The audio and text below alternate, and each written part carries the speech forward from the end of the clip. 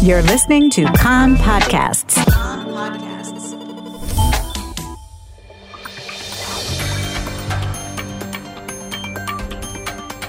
You are listening to the English language news of Kan, the Israeli Public Broadcasting Corporation. Good afternoon. It's 2 p.m. in Israel, Thursday, February the 18th, 2021. This is Nomi Segal with the top news at this hour. Health Ministry Director General Professor Chagai Levi says that a decision has been made to allow people who have recovered from coronavirus to be vaccinated.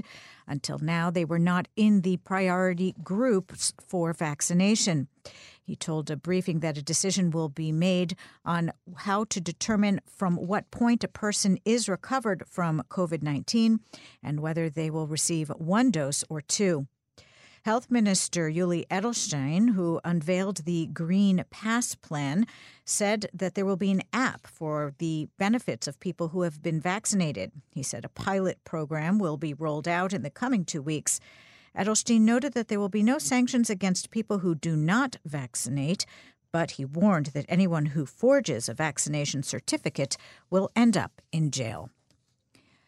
Another 4,000 new coronavirus cases were reported yesterday out of some 64,000 tests that were carried out for a positive test result rate of 6.6%.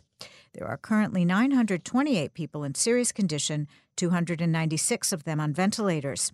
Since the start of the outbreak in Israel, 5,486 people have died of COVID-19-related causes.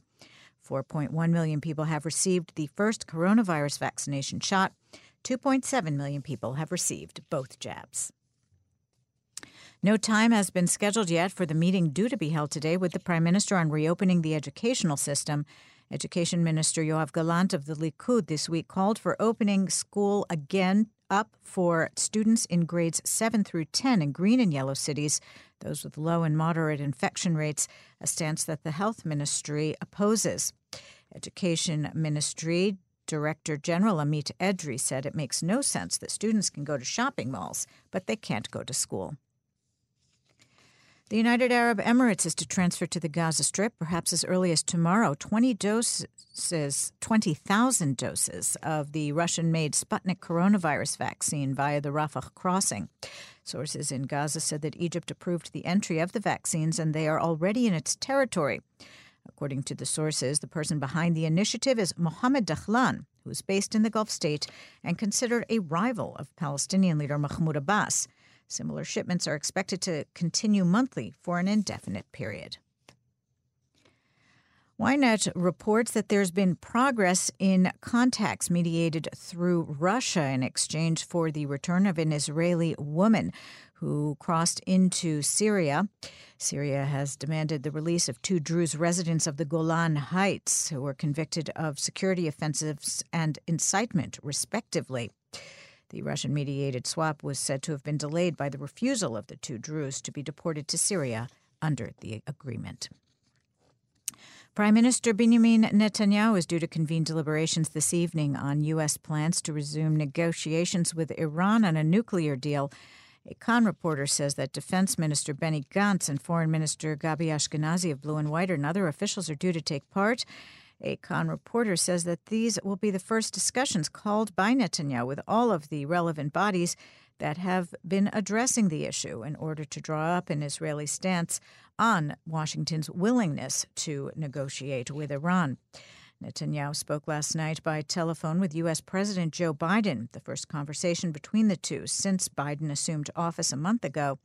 A statement from the Prime Minister's office described the conversation as very warm and friendly and lasting approximately 1 hour. The two leaders noted their long-standing personal connection and said they would work together to continuing strengthening the steadfast alliance between Israel and the United States. According to the statement, Biden and Netanyahu discussed further advancement of the peace accords, the Iranian threat, and regional challenges, and agreed to continue their dialogue.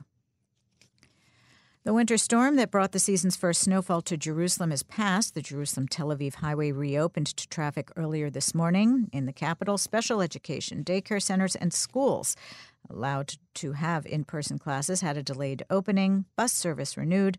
Due to the weather, school was canceled in the Etzion block, the Golan Heights, and the Upper Galilee Regional Council, with the exception of early childhood frameworks. And the Grand Slam Judo Tournament opens in Tel Aviv today with some 422 participants from 60 countries. Out of the 620 athletes and staff who arrived in Israel, 2 tested positive for coronavirus. 1 is declared recovered and has been released from isolation. The weather outlook, very cold with intermittent rain from the north to the northern Negev, chance of isolated thunderstorms, snow tapering off over the course of the day, chance of flooding in the Judean Desert and Dead Sea region. Tomorrow the rains will strengthen and fall from the north to the northern Negev with isolated thunderstorms, chance of flooding in streams in the Dead Sea and the Judean Desert, and possibly along the coast. Continued cold for the time of year. Rain tapering off toward evening, snow on the Hermon. The Hermon ski site is slated to open at the beginning of next week. Maximum temperatures in the main centers, Jerusalem and Tzfat 6, Tel Aviv 14, Haifa and Beersheba 12, and in Eilat going up to 18 degrees Celsius. That's the news from Kan Reka, the Israeli Public Broadcasting Corporation. Join us at 8 p.m. Israel time for our one-hour news program. You can tune in at 101.3 FM, the Kan website, Spotify, and the Kan English Facebook page.